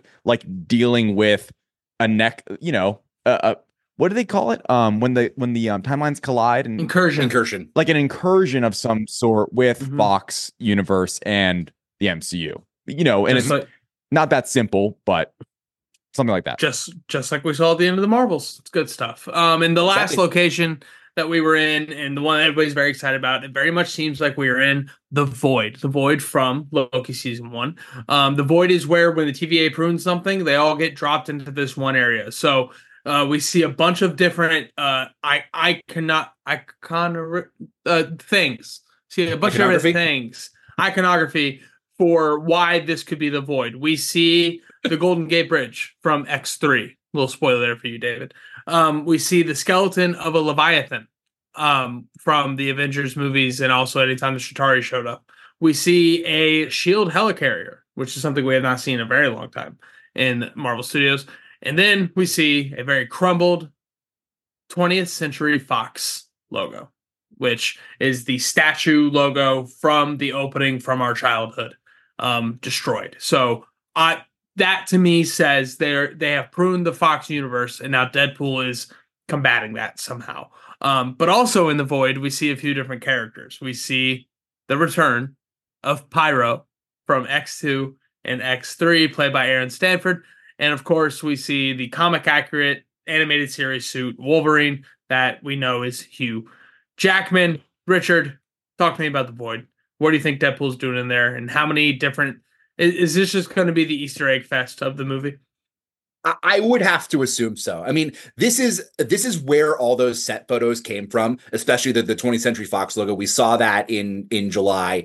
I think this is going to be, I don't know if they're going to be in the Void for a long time, assuming that, they move away from it after the first, half or 40 minutes of the movie or whatever. But I do think there's going to be a lot of action here. A couple other things I saw were the ice cream truck from Moon Knight was in there, and there were a couple other Easter eggs I noticed too. But this Every one, day I wake up. Sorry. Yep. And no, this whole sequence in the Void is going to be nuts. We saw Eliath picking up one of the TVA agents and throwing him into oblivion, making Deadpool go all crazy. Obviously that's where we got the cool ass action shot with the guns. This is gonna be a pivotal scene. I think this could be if I'm thinking about it in the timeline of the movie, maybe like the first act turning point, or maybe a big cliffhanger moment halfway through the movie or something where Wolverine and Deadpool really start working together for the first time after some weird fight or something like that. But no, I'm very curious to see how Deadpool ends up in there. Does he go up against some kind of rogue evil TVA agent? Does he piss Matthew McFadden off? Does he get Pyro? Does he get pruned there? Speaking of which, I got a cool article up on Pyro on thedirect.com. It was cool seeing him back. And also good for Aaron Stanford. Goggles. With the goggles and everything. Good for Aaron Stanford too, because he talked to our guy Russ about it maybe about a month or so ago, and he hid that very well. That he's like, I would be cool to do an X-Men movie again. Not that I'm in Deadpool 3 as Pyro for sure coming back. So good for him on that. But no, I can't wait to see what kind of characters we end up meeting in the Void, because like we saw in Loki, there are a bunch of people down there that got pruned, different Loki variants. This could be where we meet the spoiler-filled other Ryan Reynolds Deadpool variant. And the stories behind that are going to be really fun to explore, like why they got pruned, how they got pruned, and this whole pruning of the Fox universe. So I can't wait to find out. David, my educated guess would be that this is where it takes a turn in the movie where he gets pruned somehow. Like he has to end up there somehow. You know what I mean? Against the TVA, for the TVA, Renslayer's there, Alioth is there. The old TVA is there, if we remember from the end of Loki season 2. Like the old remnants of the TVA is all in the Void. Does this feel like a midpoint in the movie to you? Does this feel like maybe... Not, they obviously didn't give anything away, but us looking a little further into it, once we get to the Void, I feel like it's going to be a big shift in the movie. Absolutely. I mean, I think based on everything that I know, that it will be a shift in the movie where, and even based on just the trailer, it seems like this is the introduction to Wolverine. Like somehow the Void is where we get to Hugh Jackman. Maybe it's Madripoor, right? With Patch, like maybe that's it. But I honestly think that this is it. I think this is where we get introduced to him because they're fighting, there's still so many questions. Like it's not Wolverine versus Deadpool or, it's supposed to be ultimately a buddy cop movie, possibly. I'm not sure. Probably. And I hope so. And I think if that's the case, like that means like the final shot that we get is when their first kind of encounter, they fight, somehow they talk it through, and then we go on and they've come to an agreement, a decision, and now we have Ryan Reynolds annoying Hugh Jackman for an hour and a half for the rest of the movie, and it'll be awesome. Love it. We also get a shot of what seems to be Cassandra Nova in the Void. For those who don't know who that is, including me before this morning, Cassandra Nova is like a twin sister of Professor X, basically a Bizarro Professor X, in a sense. Richard, am I right along that thinking? And do we think probably this is our big bad? I'm definitely thinking that's our big bad. Emma Corrin is playing this character, and they are awesome in The Crown. They do a great job. I do think this is going to be our main villain. I feel like this is a good villain for Deadpool to have, somebody tied so closely to the X-Men, and especially Professor X. Gives us more of a chance of possibly another Patrick Stewart cameo in that movie too. And also shout out to him for one of the funniest moments in any Super Bowl trailer that we saw this weekend. Barrymore, shut your face, which was hilarious. It's so weird how early they put that trailer out on the internet. It really is. What was like a 2 week weeks ago or something? 2 weeks we've been watching that, I feel like. Wow. Right? Wow. Am I crazy? It would have been so great had that been the first time we saw it. You know what I mean? Right. Yeah. Like Drew Barrymore and Creed. Okay, come on. I mean, it's seriously. But anyways, going back to Cassandra Nova, yeah, from what I've read over the last couple of days since seeing her in the trailer, she seems like a parasitic, disembodied version of Professor X. From what I've seen, it's like some kind of parasitic character that can like embody the form of other people. And what she does is she takes on a version of Professor X from what I've read in the comics. So I think it's a very cool, a different kind of villain for Deadpool to face after, unhurtable, what's his name? Francis in the first one. And then obviously Julian Dennison in the second one, Fire Fist, Russell. And Juggernaut, another Xavier relative. Yep, totally Juggernaut. Yep, exactly, and it fits along the lines with an Xavier relative, another Professor X character. So I'm very much looking forward to seeing what she can do, seeing what kind of threat she poses to not only the Deadpool, to the entire multiverse. It sounds like what universe she's from, what Professor X she's actually closely connected with, because they could really go like full comic accurate with it. I think this movie really has a chance to go like into some of the deepest cut comic book stuff that we've gotten in the MCU in possibly a while, because it's Deadpool, because he's switching universes and everything. So I'm very excited to see what they do with her as a villain, especially because we really know nothing about her yet. And I love that. I can't wait to find out more. I wonder in this adaptation if this character could be somehow a product of the Void. This is a villain that is somehow created within the Void because of everything that I've read. And you were just saying, Richard, it's like, kind of a character that almost isn't supposed to exist, kind of just comes about and has malintent. And how very interesting unnatural would it be if it was almost like its soul, its spirit, its energy was in the void, and it like ego. Yeah, something like little that. ego-ish, and then it pulls that that dark energy, that void energy, and becomes this villain. And that is kind of, because that would be a crux for the TVA and the multiverse. Totally. Like, oh shit, we're just literally, it's just a dumpster.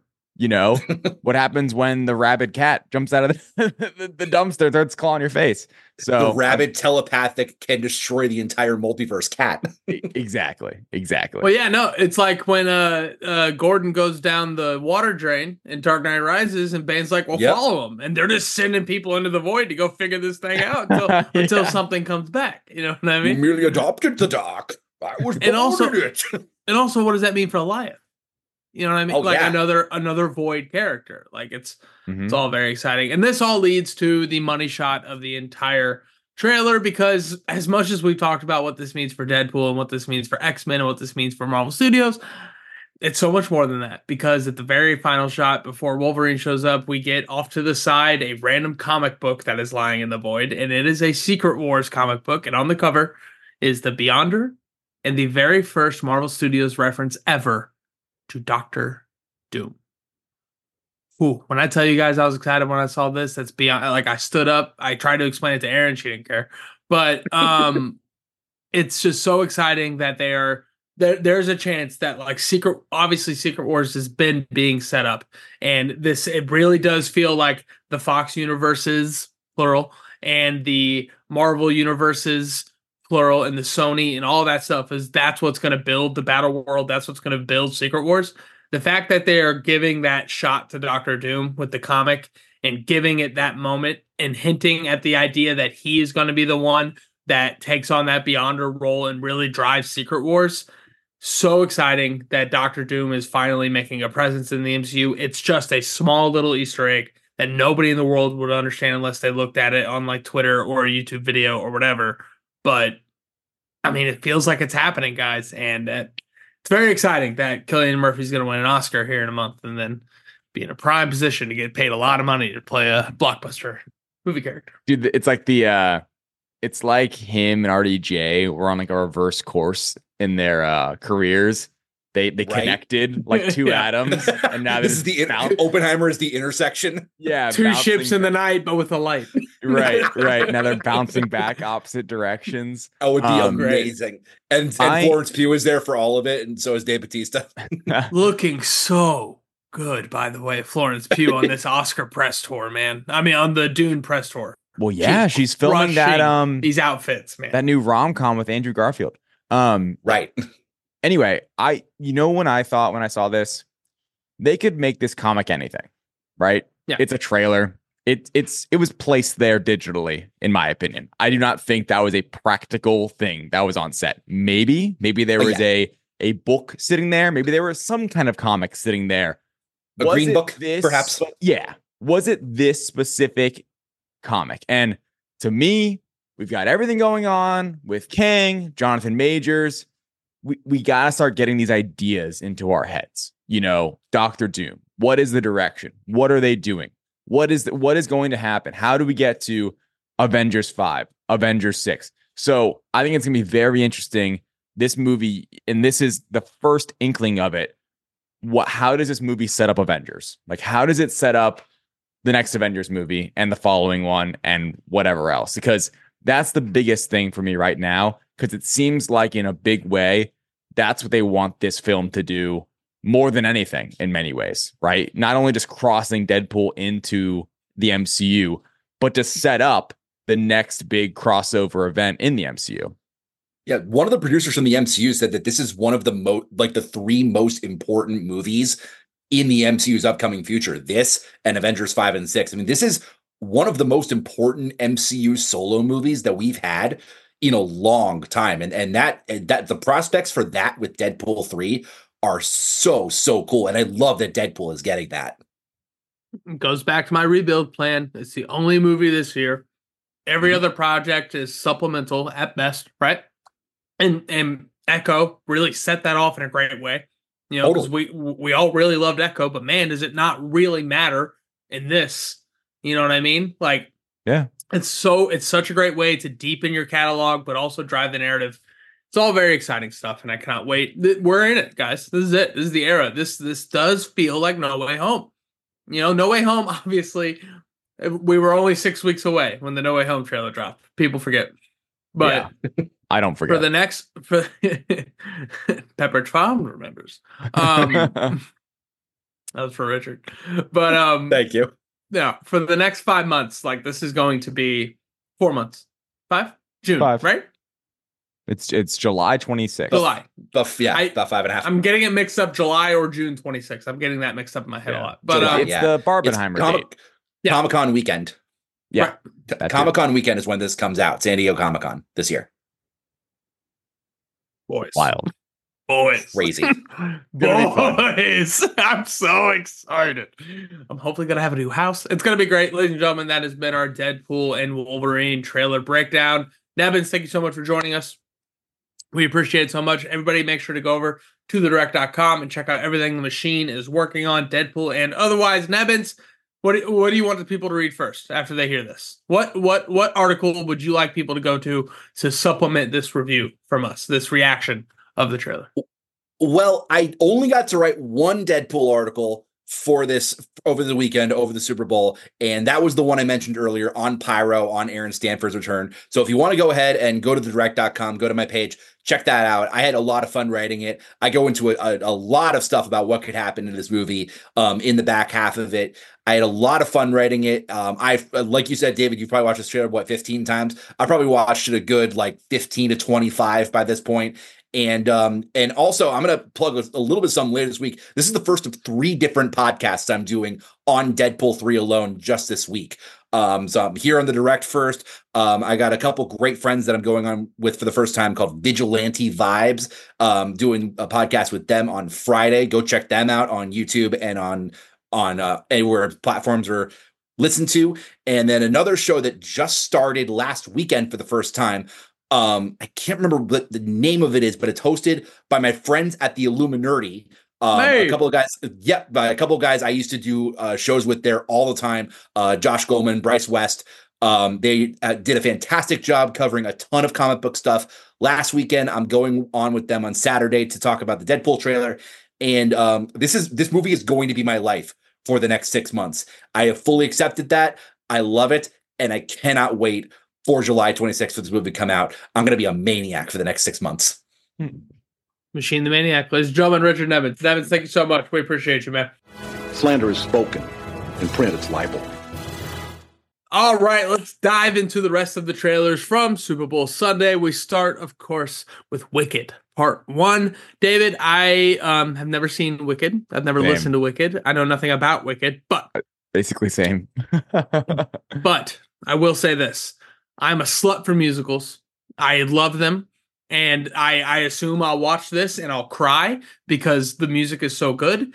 And these will be my favorite songs moving forward. And musical theater nerds are going to look at me in a poor light because they're going to be like, oh, you're just a fan of the movie. You've never even seen the play. That's fine. Sure. But works, I love that. But also, I love lore. I love any sort of IP. I love diving into things. Wizard of Oz is great.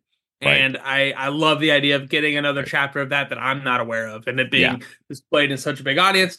And all I know is that little note at the end for Gravity. That's the one Wicked song I know is Gravity. And that little bit, oh man, this one's it's a chill-inducing trailer. It's going to be a chill-inducing movie.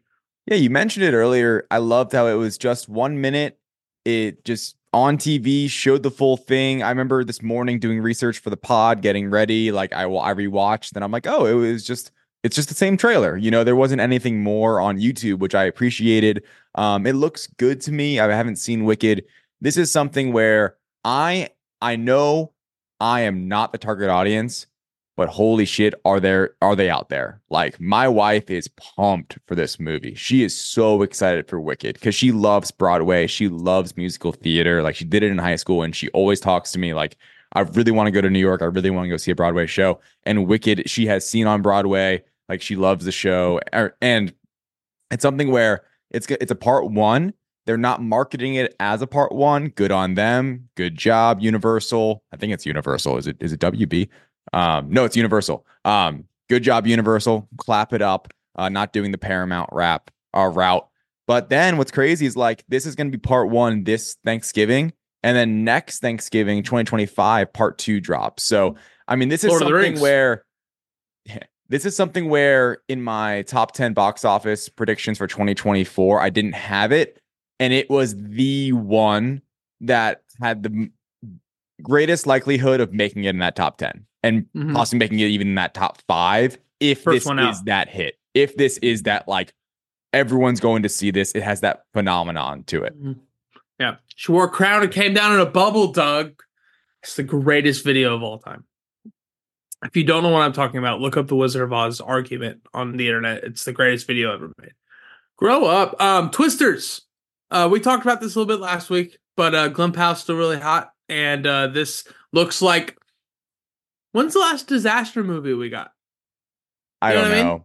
But this looks awesome. It does. It just looks like a tried and true disaster movie where Glen Powell looks larger than life, like he's going to beat the Twister and all this stuff. And then I feel like we're going to get an hour straight of this thing just tearing the town apart. I can't wait. This looks awesome. And by the way, another Universal picture. Obviously, Universal owns Jurassic World. I made that whole point last week. They got him under the umbrella now, Matt. They got him on the hook. They just got to reel him in a little bit. With all that being said, I just loved this trailer. Like, the full thing online is so great. Barely a glimpse. David Corenswet is in the movie. Seems like he has absolutely no role at all. He's like barely in it. Glen Powell is money in this trailer. I love his character already. Perfect casting. And Daisy Edgar Jones, I think she's great. I've pretty much loved her in everything she's been in. Anthony Ramos, awesome inclusion on this film as well. Someone that's never mad when he's around, man. Definitely just rising in the ranks. This movie looks great. This was my favorite trailer of yesterday. Like, this, it genuinely was, because I think Deadpool, everything that Deadpool did, I kind of saw coming in a sense. Like, nothing was like that mind-boggling, even though it was awesome. It didn't somehow suck. This was such a surprise. I had no expectations. I knew it was Glen Powell, but I really didn't know. And I was surprised how interesting the movie looked beyond just the fact that it's about tornadoes. Like, Glen Powell looks charismatic as hell in this role, and I can't wait to see it. It's going to be great. Also, shout out them for not doing the legacy thing. Like, this isn't Helen Hunt's long lost nephew or something like that. Like, this is just a reboot of Twister. It's expanding. Yeah, I mean, to me, it felt like it's Twisters for a reason. It's like we're making it exactly like we're making it, scarier and bigger and badder. But it doesn't have to be this nostalgia bait thing. Like, Helen Hunt doesn't need to show up at the end of this trailer for people to get in the seats. No, we're just going to do a disaster movie. Yeah, it's an IP play, but it's a redo, it's a reboot, it's a retool, and it's a next generation.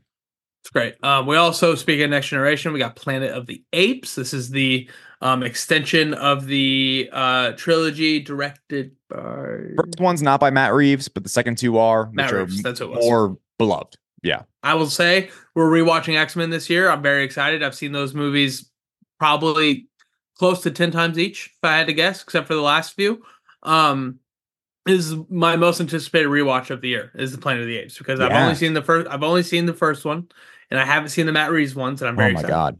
Yeah, that's gonna be mind-boggling to hear your thoughts coming out of that, because I love that trilogy, especially the Matt Reeves second and third. Yeah, the second and third. Like, it's a wonderful trilogy, and it's just so great. This trailer to me was awesome. This was very much, it was narrative forward. The first one that we got was a complete teaser, didn't really know what was going on. This, you can tell. Now, like, the synopsis is out. It's 300 years later. The not necessarily a spoiler for you, Matt, but like, the kind of ape to human dynamic is completely 180, We got our antagonist. We got our protagonist. We got our human, who, by the way, Freya Allen, who's from The Witcher, who is really, really great in The Witcher. And I think it's like the only thing she's been in that I've seen, at least. And she looks awesome in this. And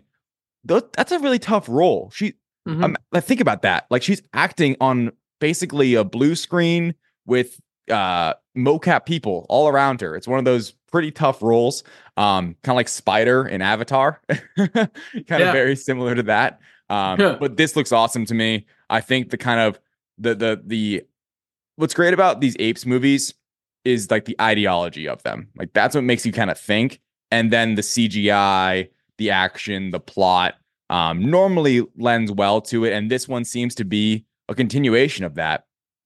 Wes Ball, like, let's see what you got, dude. You made this movie, and now you're doing Legend of Zelda live action, which is gonna be a very highly anticipated film. I can't wait for this one. This trailer really sold me as a pretty big Planet of the Apes fan. Here we go. Very exciting stuff. Another one that you're gonna hold the wait for here, because I haven't seen any of them. A Quiet Place, day one. We got Nyong'o, we got Jamon Hansu, we got Joseph Quinn. It's a hell of a cast. Looks like a very big scary movie. Yeah, I'm not a big horror guy. I love the Quiet Place movies. I think they are excellent. I truly believe that they're some of the best horror films that I've watched, just because they're just interesting. I don't really do the whole like doll kind of horror genre. I'm not into that. I'm more of like the quote unquote realistic horror, where this is sci-fi. Like, A Quiet Place is sci-fi at the end of the day with horror elements. This one's not directed or written by John Krasinski, but it is based off of those first two. I love how this is becoming a universe, which many horror genres and franchises have become, very quickly. They spread their wings, they spread their seeds, and all of these other spin-offs and prequels sprout up everywhere. This looks very well made. Day one, obviously, it's going to be when they first, land, and they have to figure it out immediately. So it looks really good. Will it be as good as the first two? That's not my expectation, but I do think it's going to be a strong spinoff. Is there, of the first two, is there like one that's clearly better than the other, or is it a good part one, part two? They're both what they are together. Yeah, so I would say, I wouldn't say there's a clear distinction. I personally actually thought the second one was better, even though the first one might be more memorable to most because it was, the first A Quiet Place, where it was kind of this brand new idea. But I thought the bridge scene, right, where he's running the bridge. So the second one, to me, the first one's it's a very small story, smaller budget too. The second one, you learn more and you explore more and you find more, including Cillian Murphy. And it's Cillian Murphy, right? Yeah. It's good stuff. I was fishing for the Cillian Murphy drop. Yeah. Those are our Super Bowl trailers. There were other ones that dropped that we didn't review. Inside Out 2 looked very fun. I don't think it was new though. And the thing is, a lot of these trailers drop like throughout the week, right? So we're not going to review all of them. I hate. Me too. By the way, me too. They're killing it. They're killing it's awful. I hate it. Good on Deadpool. Waited. I guess, but gotta watch the full thing on your fucking phone. Hate it. Hate it. I guess shout out Wicked. Shout out Wicked. Right? Yes, I agree. I'm with you.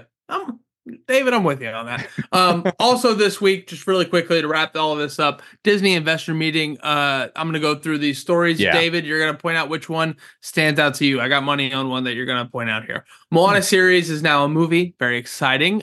This will be releasing in November. So there was a series. Now Moana 2 is going to be happening. The Eras Tour from Taylor Swift will release on Disney Plus March 15th. Percy Jackson has been renewed for season 2. Several Disney animated dates were dropped. Zootopia 2 in 2025. Very excited. Love Zootopia. So good. Frozen 3 and Toy Story 5 in 2026. And then the big one, Mando and Grogu, the upcoming Star Wars film, is reportedly set for a 2026 date. David, which one do you want to talk about? Man, only one. I have so many thoughts. I'm going to go with Moana 2. This is highly fascinating.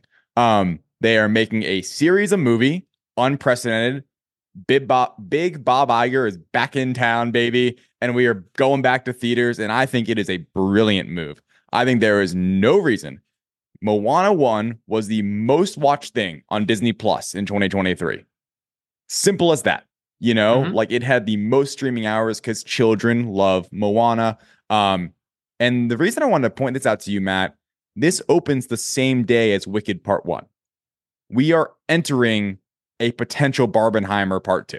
Like, is this going to have that same effect? Is this going to be the family-friendly Barbenheimer, where it's like, all right, kiddos, we're going for 6 hours. We're going to see Wicked, and so much musical fun to be had. The day Disney kids are going to lose their fucking minds. The day people before, our age. Yeah. Oh my gosh. No, the day before Thanksgiving, that whole weekend it's playing. I think this could be really, really fun. Will Moana 2 feel like a proper sequel because it was a series? That's the big question. Will the budget seem small, or will the animation be up to snuff? I think it will get there because I think they're going to put a lot more money into the product to get it in theaters, because Bob Iger knows, Disney knows, for a project like this, you put it in theaters, it makes at least $500 million, probably more. You get that revenue from streaming or from digital, from some physical, and then you put it on Disney Plus, and then it streams 10 billion minutes or whatever in a year, and it was still reaping those benefits of playing in theaters. And I think the biggest loss here, Lin-Manuel Miranda is not writing the songs. And that, I think, could end up being a big deal, because he, I believe, wrote the music for Moana and for Encanto. And those have been very, very big winners for children and rewatching and the whole sing-along gig. Yeah, it's going to be tough. But I'm excited. I love Moana. I love the storytelling of it all. I think it's a fun concept. And I think that's going to be a big one this holiday season. And then the last thing we want to mention today, The Bear season 3 will drop this June. 3 years, 3 seasons of The Bear all in a row. David, a binge drop. Nothing new to you.